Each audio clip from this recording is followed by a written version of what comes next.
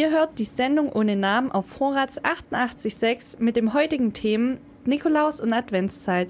Luisa hatte uns bereits über die verschiedenen Nikolausbräuche berichtet. Doch wie sieht Nikolaus in Ägypten überhaupt aus? Gibt's überhaupt? Und werden dort die Pyramiden als Weihnachtsbäume geschmückt?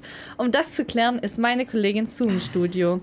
Hallo Sue. Hallo. Gibt's Nikolaus bzw. Weihnachten überhaupt in Ägypten und wie sieht dort die Weihnachtszeit aus? Ja, auf jeden Fall gibt es Weihnachten in Ägypten. Also ungefähr 15% der ägyptischen Bevölkerung sind Christen und sie feiern dann Weihnachten aus religiösen Gründen.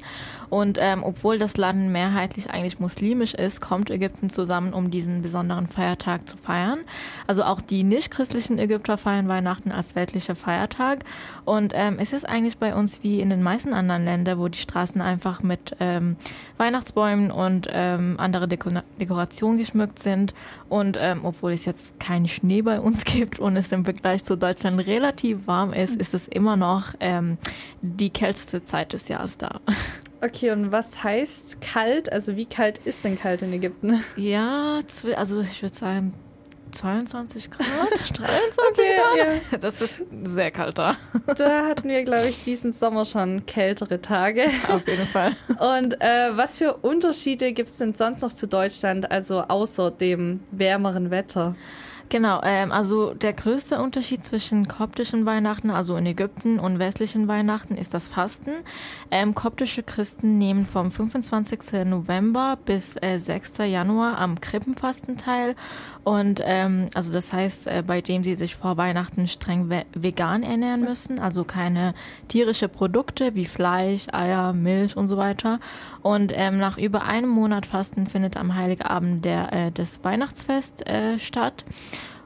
Und natürlich dann mit traditionellen ägyptischen Tische. Dazu noch ist das Schenken auch so ein Ding bei uns. Also das ist traditionell bei uns, dass man sich gegenseitig Geschenke gibt oder auch wichtelt. Aber das ist meistens bei uns so, dass Familien an Heiligabend den jüngeren Familienmitgliedern dann Geld schenken. Also keine richtige traditionelle Geschenke sozusagen wie hier. Okay, schön. Und was für Ähnlichkeiten gibt's? Ähnlichkeiten, also in den Schulen gibt es auf jeden Fall Ähnlichkeiten. Ich erinnere mich, dass wir immer in der Grundschule unser Klassenzimmer dekoriert haben und der Weihnachtsmann an jedem Klassenzimmer vorbeikam und uns Geschenke gegeben hat. Und eine auch sehr lustige Ähnlichkeit ist, dass es dieses Jahr in Ägypten oder in Kairo zumindest einen deutschen Weihnachtsmarkt geben wird, wo es dann deutsche Produkte gibt, deutsches Essen und sogar eine deutsche Band. Es ist ein bisschen ironisch, weil die Weihnachtsmärkte hier an manche Städte abgebaut werden müssen.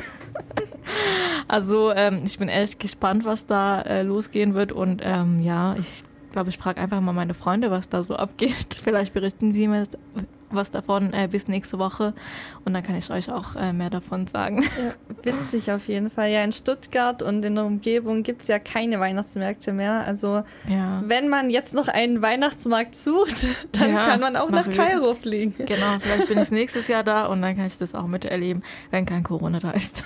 Ja, cool auf jeden Fall. Und gerade die Frage mit den Weihnachtsbäumen. Habt ihr normale Weihnachtsbäume oder werden vielleicht echt die Pyramiden noch geschmückt? Keine Ahnung, also mit Lametta? Ich muss sagen, ich habe sogar gesehen, dass manche so Weihnachtsbäume mit Pyramiden oder so Pharaohs-Kostüme gemacht hat. Also es war so eine Mischung aus beide. Ja, also wir machen wirklich alles. Also normale und auch bisschen traditionell ägyptisch, dass man diesen Geschmack auch dabei hat. Cool, witzig auf jeden Fall. Dann Dankeschön, Sue. Und nach Yuk Fu von Wolf Alice geht es weiter mit unserer Sendung ohne Namen.